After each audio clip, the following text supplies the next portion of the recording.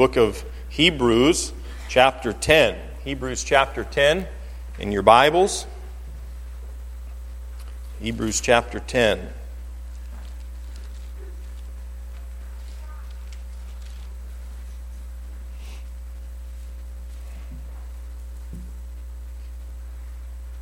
Who can tell me why we partake of the Lord's Supper? Why do we take grape juice and drink it? And why do we take the bread, the unleavened bread, and why do we chew it and swallow it? Why did Christ tell us to partake of the Lord's Supper? Correct, in remembrance of Him. And so there are many different elements that we can remember when we think about the crucifixion of Christ and His sacrifice. We can remember His love, that we can think of His obedience that took Him to the cross, to His Father, the will of His Father. We can think of His selflessness, right? We can think of His sacrifice. We can think of His suffering. There are many different elements to the crucifixion that we're reminded of when we think about the crucifixion of our Lord and Savior Jesus Christ. Here in Hebrews chapter 10, and I'm going to read down through verse number 14. There's a lot in this passage. Hebrews is a challenging book to read to some degree. The language is not simple, so I know the food is digesting, so you're going to have to fight a little bit here as we read these 14 verses. But there's a couple of things specifically I want you to notice. And primarily what I want you to see in this chapter is what caused Jesus Christ to go to the cross. And I think you'll see it as we read down through this chapter to verse 14. I'll begin in verse number 1. It says this: "For the law, having a shadow of good things to come and not the very image of the things, can never with those sacrifices," talking about the Old Testament sacrifices, "can never with those sacrifices which they offered year by year continually make the comers thereunto perfect. For then would they not have ceased to be offered? Because that the worshippers, once purged, should have had no more conscience of sins. But in those sacrifices there is a remembrance again made of sins every year. For it is not possible that the blood of bulls and of goats should take away sins.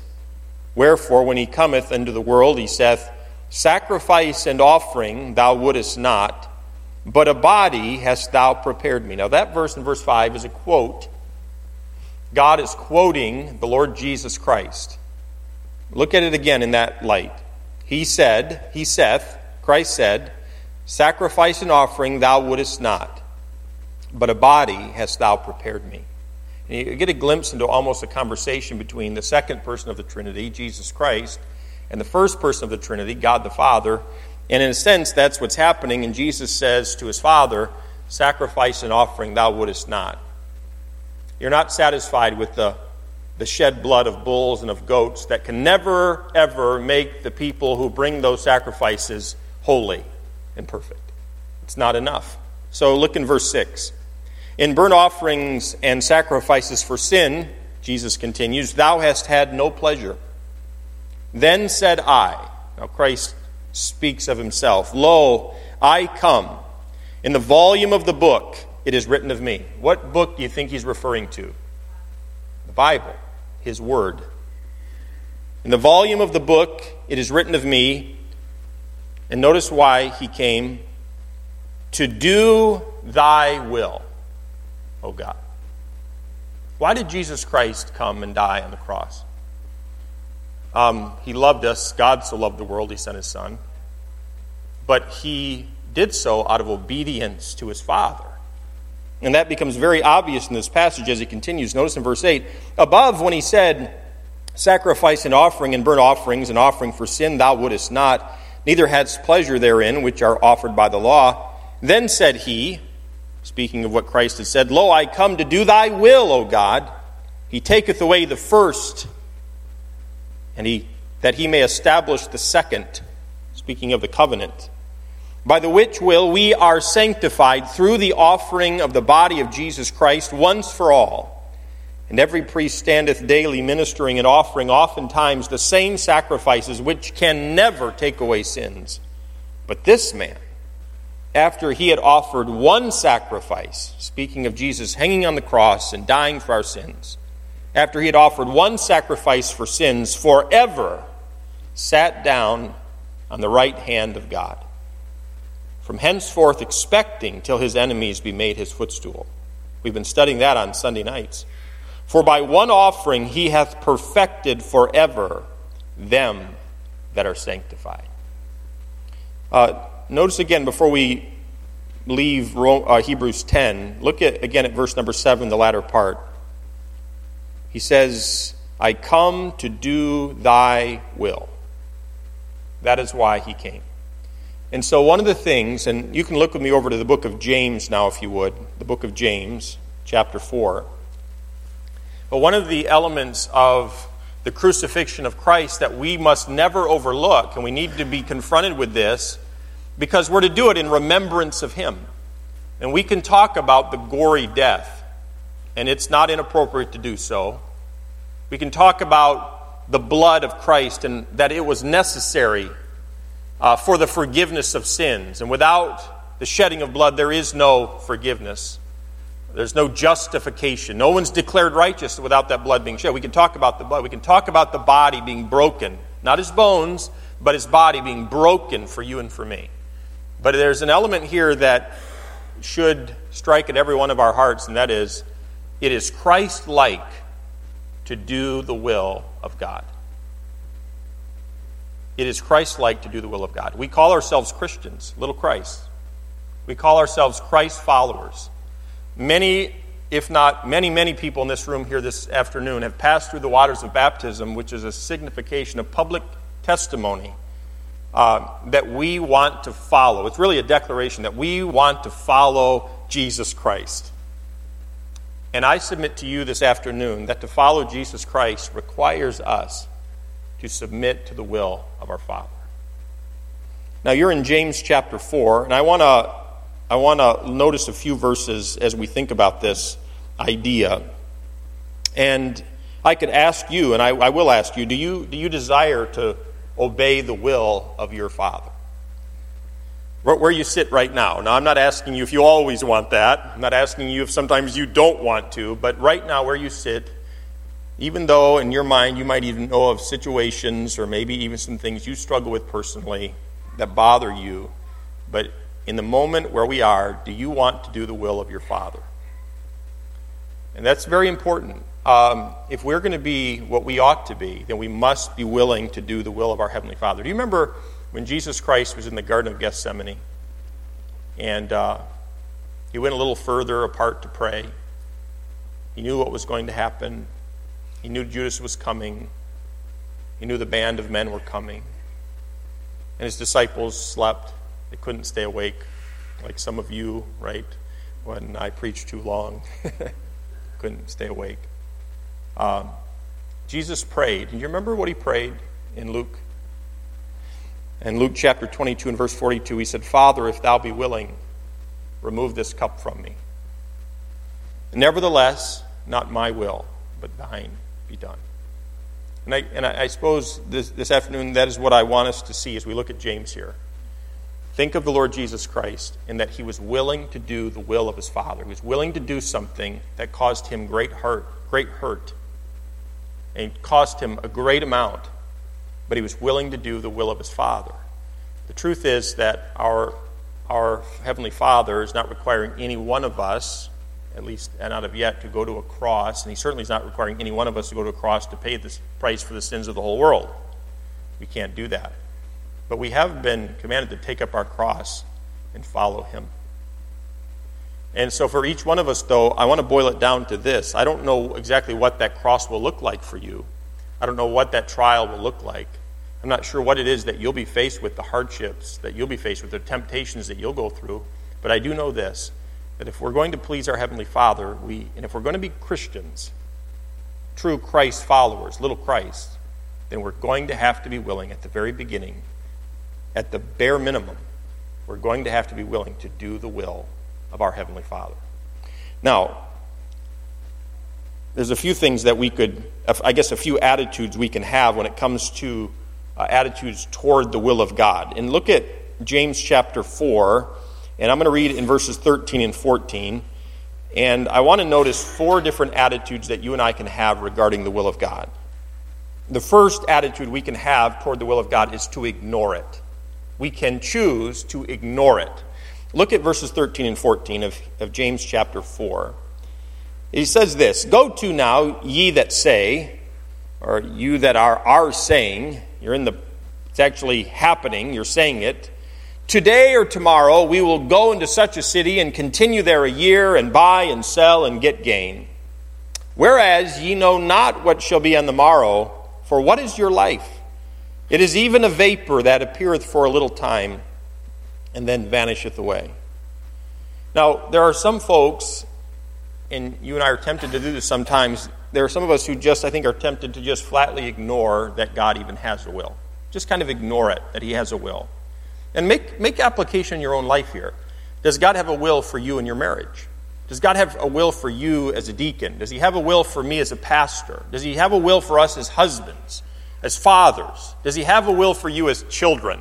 Does God have a will for you as children? Let me ask the children. Use some scripture and you tell me one thing that you know from the Bible that is God's will for you. Any children here know one thing that God wants you to do? Yes, Ryan. Obey your parents. Children, obey your parents in the Lord, for this is right. We know it's right because the Bible says it. Do children ever ignore that that's God's will? Are you kids ever tempted to just ignore God's will when it comes to obeying your parents? You know, it's true for children. Sometimes children are tempted to just ignore God's will when it comes to obeying their parents. But James here is talking about some people that are making plans for their lives.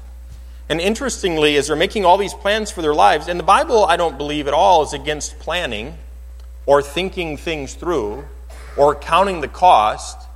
No, the Word of God would teach us to think things through and to count the cost and be wise and use biblical principles when making decisions. But when I read verses 13 and 14, there's something missing from this individual's plans or these people's plans. And you know what's missing from their plans? God. God's missing from their plans. And so he says, "Go to now." And it's kind of that phrase has the idea of, hey, listen up. You are in the process of saying, and that's what when he says, "Ye that say," it's not just that they've said it in the past and they're not saying it anymore. They're in the process of making plans. And they're saying, we're going to go into this city and we're going to buy and we're going to sell and we're going to get gain. We're going to do this, we're going to do that. And I'm not opposed to making plans, but you know what was missing was God from their plans. So make plans to go on vacation this summer when it's warmer. Make plans to buy this or that, sell that. Make some plans to invest for retirement or save or work and earn. Make plans to play and do, but somewhere along the line, these people had eliminated God from their plan making. And that was the problem. They were making plans like God had no will regarding their lives. The question could be, did God want them to go into such a city? Did God want them to sell? Did God want them to buy? And the idea is here, they're making plans and they're flatly ignoring that God has a will at all. The Bible has a lot to say about the will of God. In Mark chapter 3 and verse 35, the Bible says, "For whosoever shall do the will of God, the same is my brother and my sister and mother." Jesus was saying that those people whose lives are characterized by doing the will of God are, in essence, his family. They're related to him. There's a connection there. It doesn't mean that we always do the will of God, but it means that we desire it. It's a desire of ours to know and to do the will of God. The psalmist put it this way in Psalm 40 and verse 8, "I delight to do thy will." You know, that's a desire I have for you. You're a teenager, or maybe you're a young person, younger than a teenager, a younger person. Or maybe you're retired. I don't know where you are at in life. But that it could be said of us, what the psalmist said of himself, "I delight to do thy will. God, I want to know what your will is. I know you have a will for me, and I'm not ignoring it. I want to do your will. You know, when we fail to do God's will, there's a sense of shame. Psalm 143 and verse 10 says, teach me to do thy will, for thou art my God. Teach me to do thy will. Something we have to be taught to do. Parents, you and I, we need to teach our children to do the will of God. I talked to a parent just recently, this week, and they recounted how their mother had been raised in a strict Christian home, religious home, and grew to really despise the church and church attendance. And so this particular individual made the comment to me recently, this week. He said, so, I'm basically letting my daughter determine how often she comes to church and how often she doesn't. His daughter is not yet 13.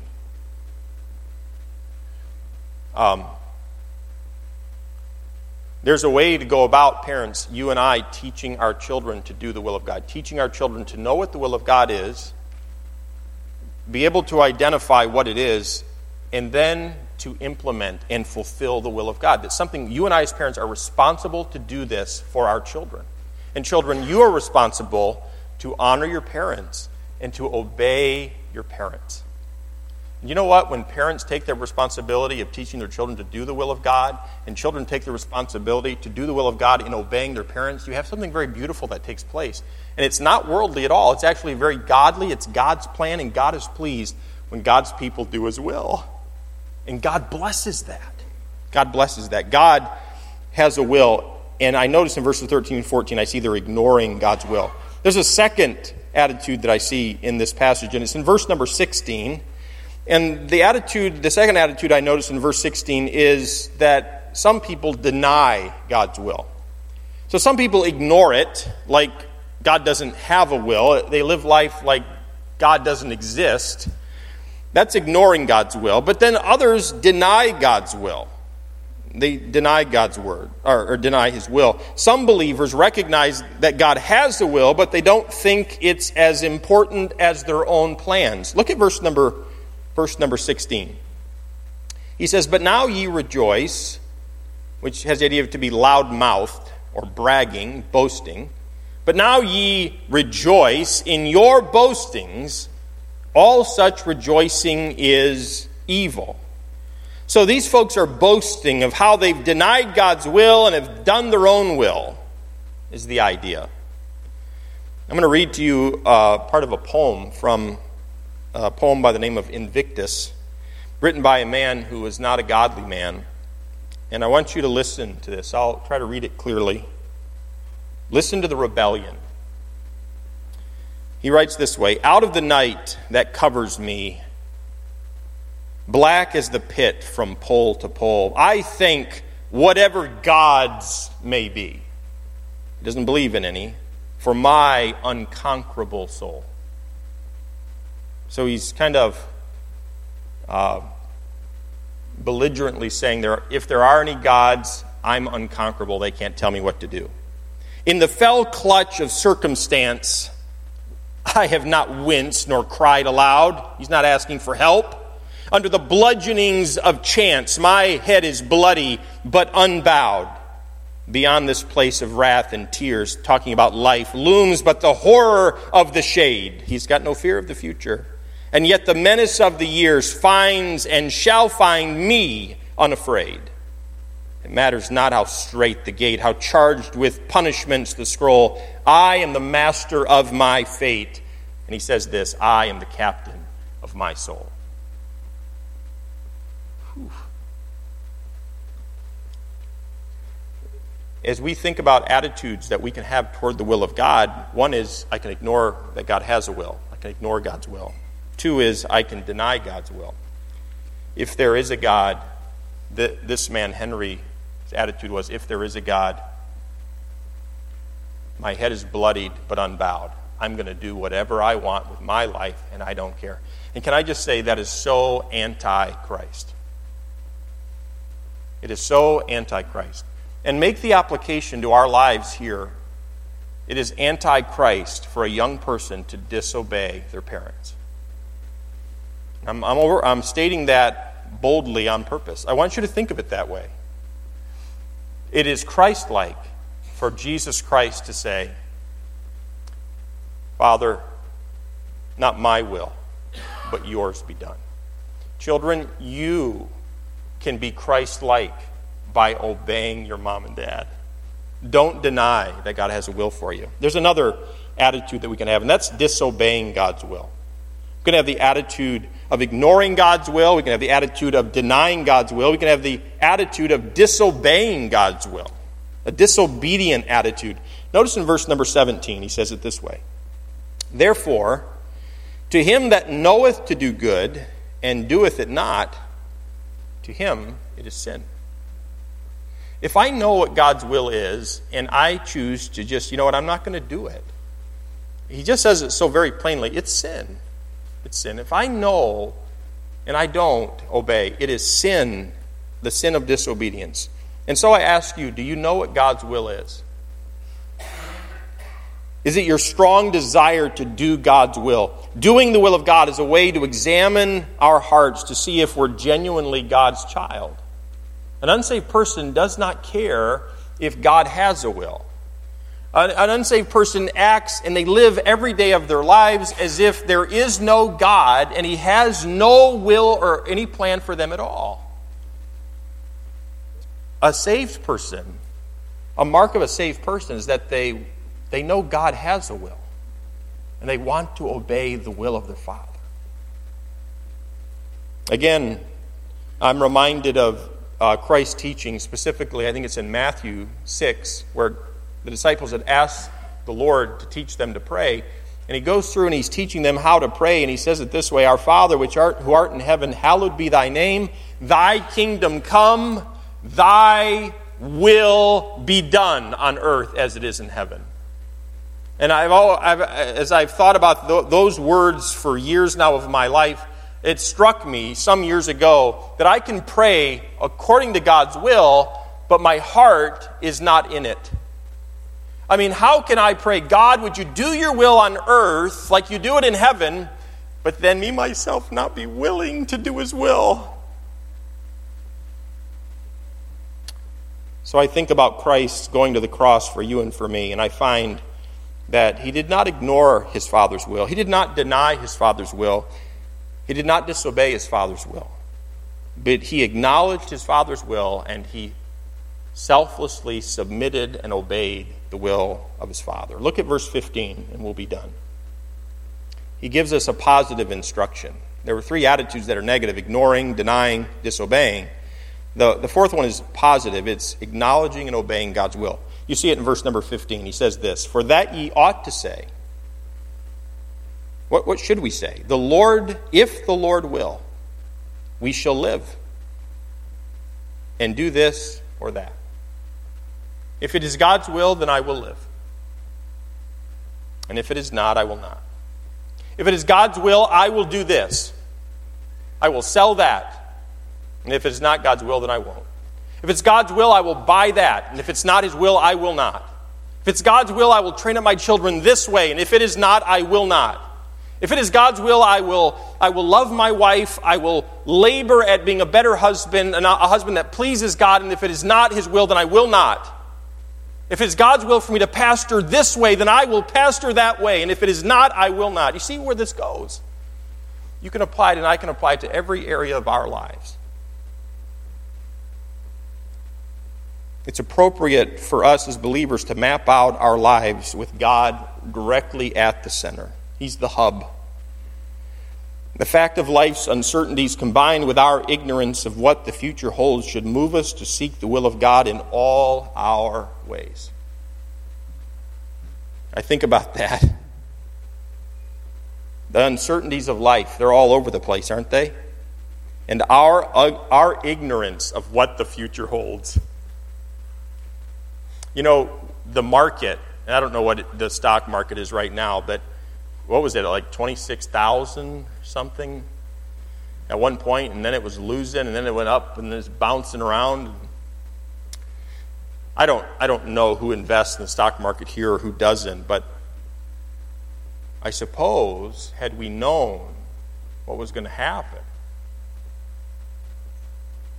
You say that's insider trading, Pastor Ferguson. I didn't mean it that way. But if you knew, and the reality of life is we don't know. I'm 38 years old. I have plans, I have dreams, I have goals, I have ambitions. But the truth of the matter is, I do not know if I will be here in 10 years. And I mean on this planet.